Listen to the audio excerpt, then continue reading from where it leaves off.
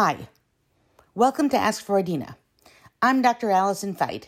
In today's episode, we are summing up a season of roles and scripts and looking for opportunities to change our internal roles. Tune in and learn how to flip your internal script for good.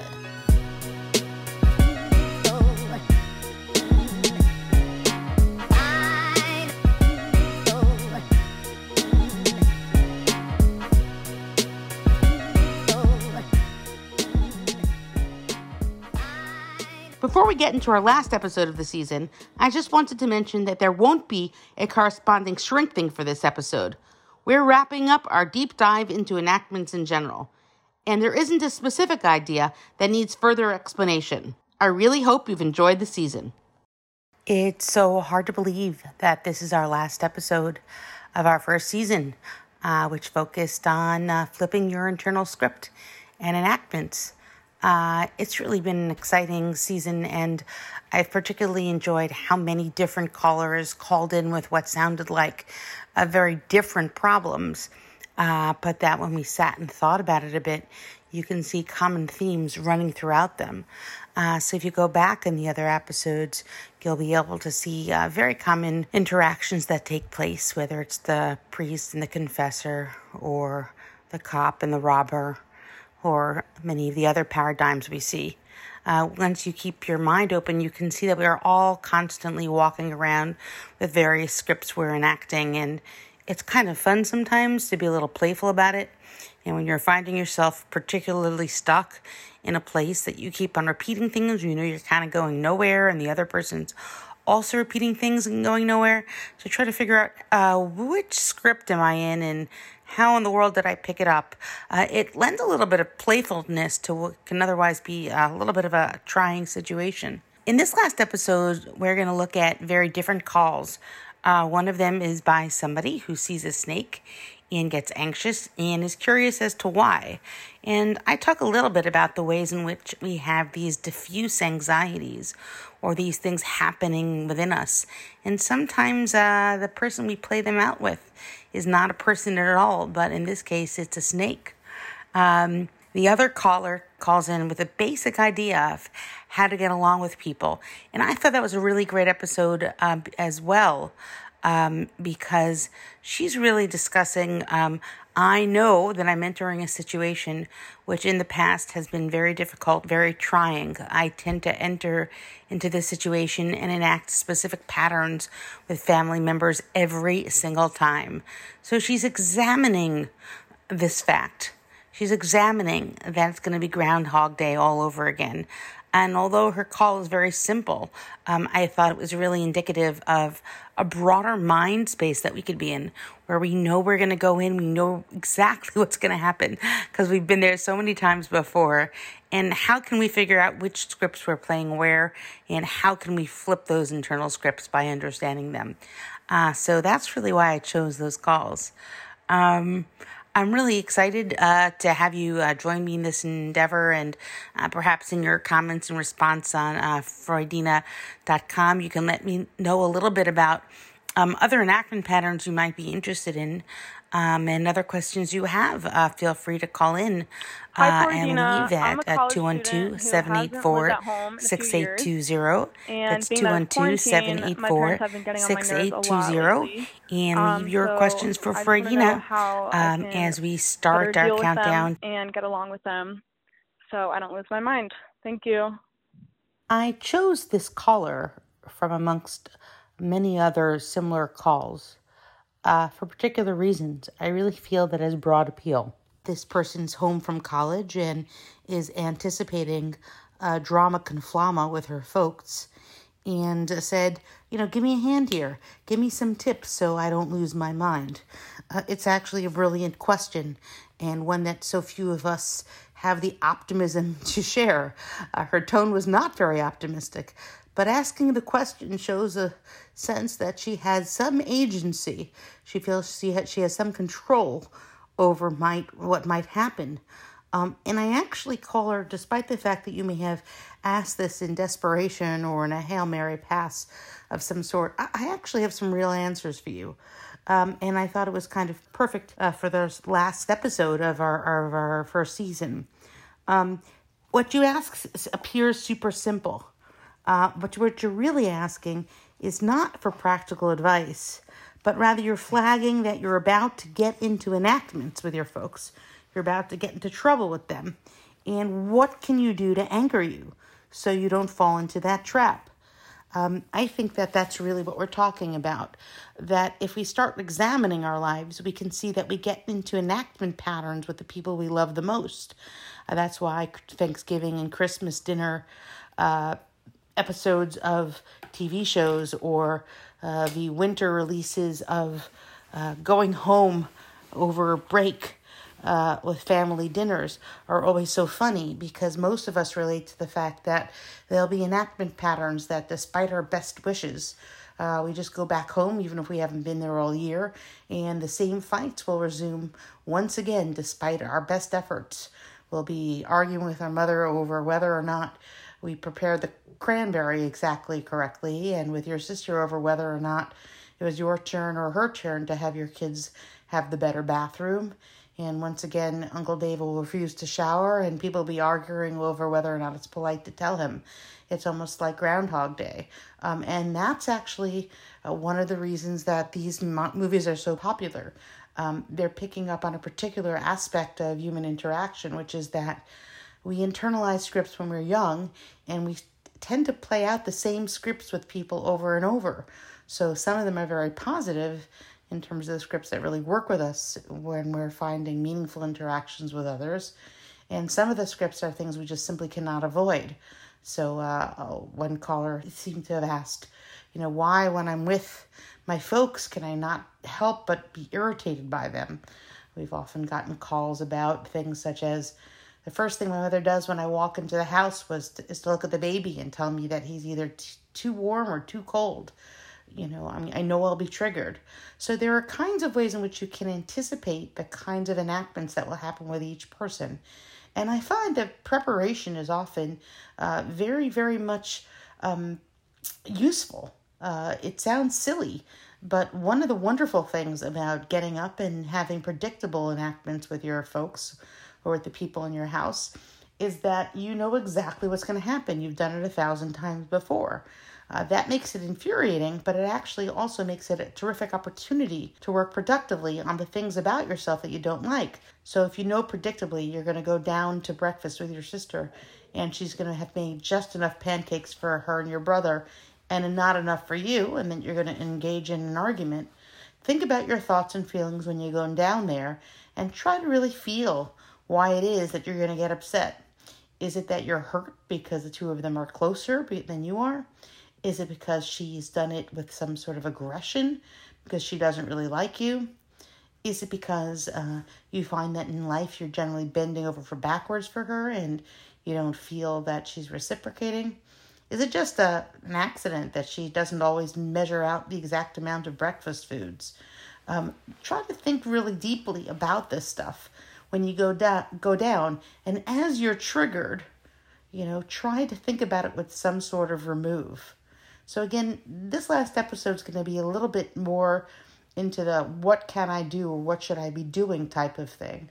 And the first hint here in this response to this caller is to think deeply about yourself as you're being triggered into enactments with the various people in your home while stuck inside with them for long periods of time. And if you can treat it a little bit like a science experiment, sort of looking at what happens with some degree of remove, rather than always feeling in it, having one foot in it and one foot out of it. And you look at yourself and others almost like you're in a museum or a science experiment of some sort. You can find that you have some distance from this stuff and you're not as deeply entrenched and unable to think. Anyway, I hope that's helpful. I know that that's an unusual answer to your question.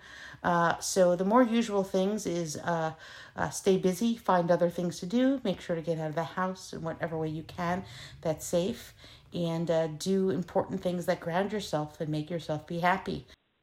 Hi, Ferdinand. I'm calling you from Australia. A few months ago, we found a massive 6-foot snake in our back shed, and I've been on the edge of a since. I'm feeling like I'm getting a little bit OCD, checking the toilet for snakes, sitting on tables with my feet raised off the floor, carrying a stick or a broom with me wherever I go around the house or yard. I just can't get it out of my head. Any tips for not acting so crazy? Thanks. Hi, caller. I'm so sad to hear about your 6-foot snake in your back shed. It sounds like even though it was a few months ago, you're still having real trouble with it. From what you describe, getting on tables and lifting your feet, checking toilets, walking around with a stick, feeling like you're super OCD and can't calm down. That's really stressful, and I'm so sorry. The first question I have to ask really myself is, what is it with this snake? Meaning you didn't really have trouble before the snake, and it sounds like you're having a lot of anxiety about the snake. To some extent, it seems to me that you're having internal anxiety that has nothing to do with the snake. You're just anxious, and that you've kind of externalized it to a snake. You've taken your anxiety out of yourself and you've projected it onto a snake. So you have an imagined other personified who's causing you anxiety, or in this case, maybe an imagined other who's herpetologized, which is a fancy word for the study of snakes. So shout out to my BFF from childhood, the herpetologist. In any event, whatever's going on inside, it seems like you're acting it out with the snake. So in this case, the fears that are internal, you're having that dance and enacting it with another. That someone is causing you fear rather than you internally feeling fearful of things and trying to cope with them. And this is an extraordinarily common thing, that the things that we feel inside are very hard to live with. So we take it out of ourselves and feel it with another. You can see it very calmly. For example, if you had a shout fest with your boss at work, coming home and kicking the dog unconsciously for being in the way, and then realizing a minute later that you were unkind to your dog, who you love so much, but had been feeling unconsciously angry. So there are lots of ways in which we have feelings inside that we can't really cope with. And we find an imagined other or a specific other, and that's where we put the locus of the anxiety. So I would think that this anxiety about snakes is really about anxieties that are happening internally, and that you're searching for them externally outside of yourself. Yes, it is true objectively that you're scared of snakes, but that you're actually fearful of many other things that are going on internally. And if I were you, in terms of thinking about enactments, I'd figure out, what am I enacting with the snake? And what internal processes, what roles am I taking on, and what is driving my anxiety? There are very good ways of dealing with simple phobias. So if snakes begin to take over your life, I'm sure it's easy to find ways to cope with that. But I'm more concerned because we find that even after simple phobias are cured, like you might be cured from your snake, it's important to figure out the reasons you're so highly anxious overall, unless in fact it's only about the snake. So I spend good time thinking about what happened on the day you found the snake, after the snake, with the snake, what other people were involved, the kinds of thoughts and fears you have about the snake, and if there are other things that make you feel fearful, or there are memories around it. If you're really not anxious and it's just about snakes, that's one thing. And again, such simple treatments can be very helpful. But if you're feeling that this is an overall anxiety that you're kind of placing into the snake, for lack of technical language, then I would encourage you to work on your overall anxiety, because sitting with anxiety that you don't really understand doesn't lead to anything good. Sort of thinking through and understanding what's driving your anxiety, I think, is very helpful, which is why I'm sure one of our very first courses on Freudina Academy is about anxiety and anxiety regulation, because it's the kind of thing that people often get stuck with for very long periods of time, and it's really quite easy to take away at least part of that or lower the volume on the internal angst. So thanks so much for calling in, and I do hope you find your snake.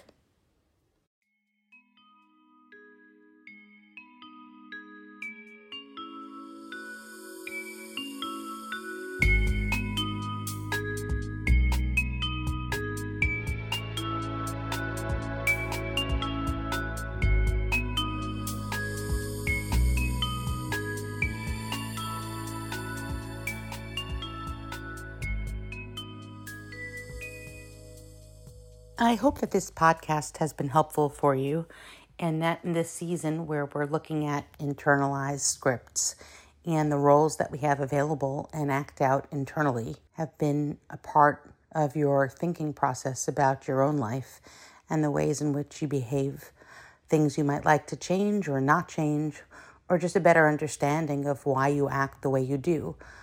Here at Freudina, that's really basically our concern, to help people know much more about what goes on in their unconscious mind, to make the implicit explicit, to make the unconscious conscious.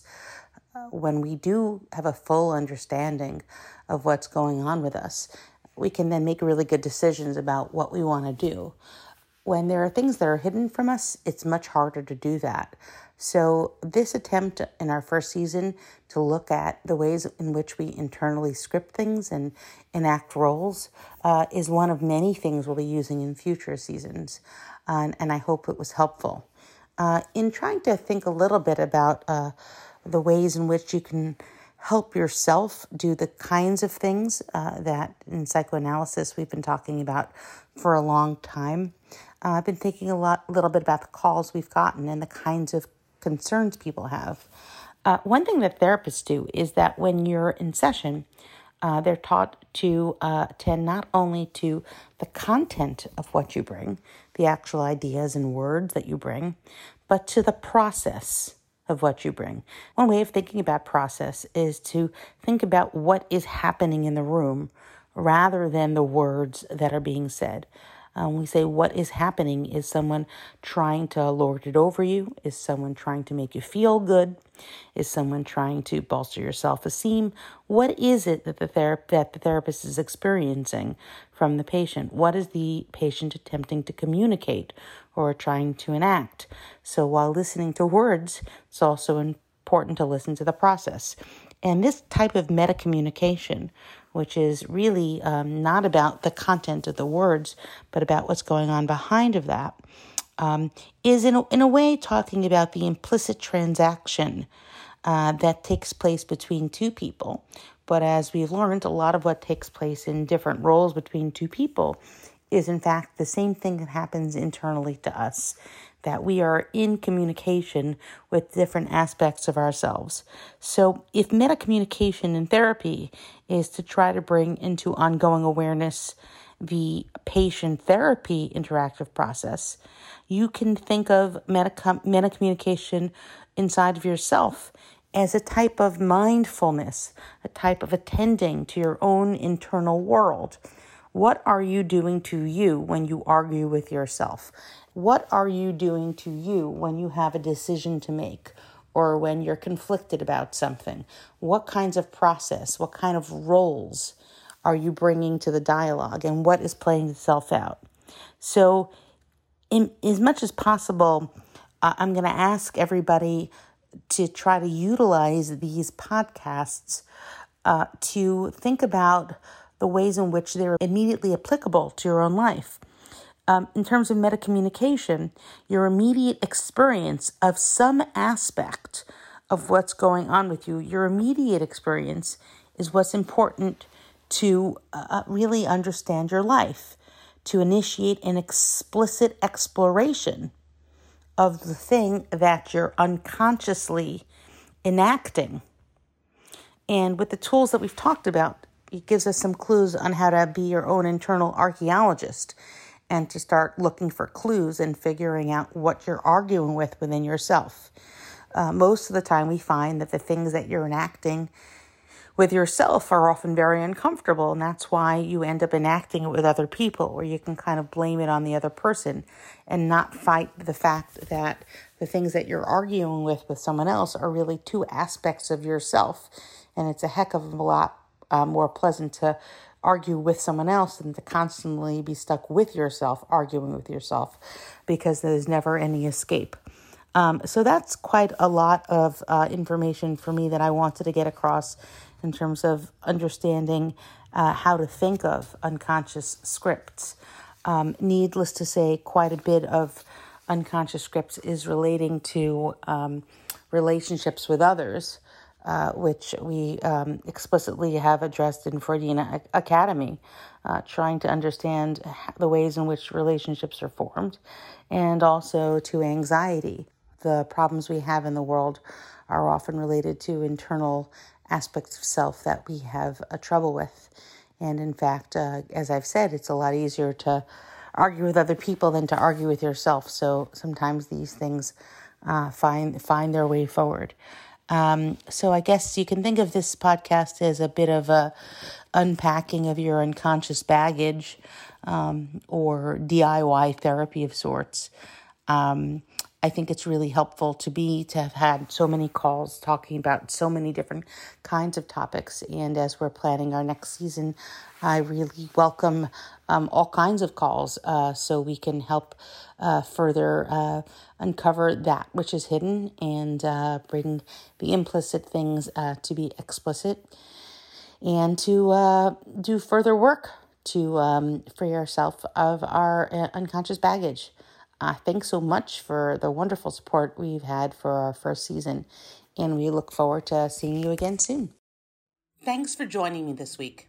If you want some suggestions of things that might be impeding your life and ways to think differently about them, check out Freudina's Brain Hacks. These 5 quick and easy brain hacks will give you some insight into why you do the things you do, so you can start approaching your life with more control and a touch less crazy. Grab them at www.freudina.com/hacks. If you are enjoying the conversations we are having here on Ask Freudina, let me know. Head over to iTunes and leave me a rating and review. The more love we get, the more people we reach. Thanks for your support, and I'll see you in the next episode.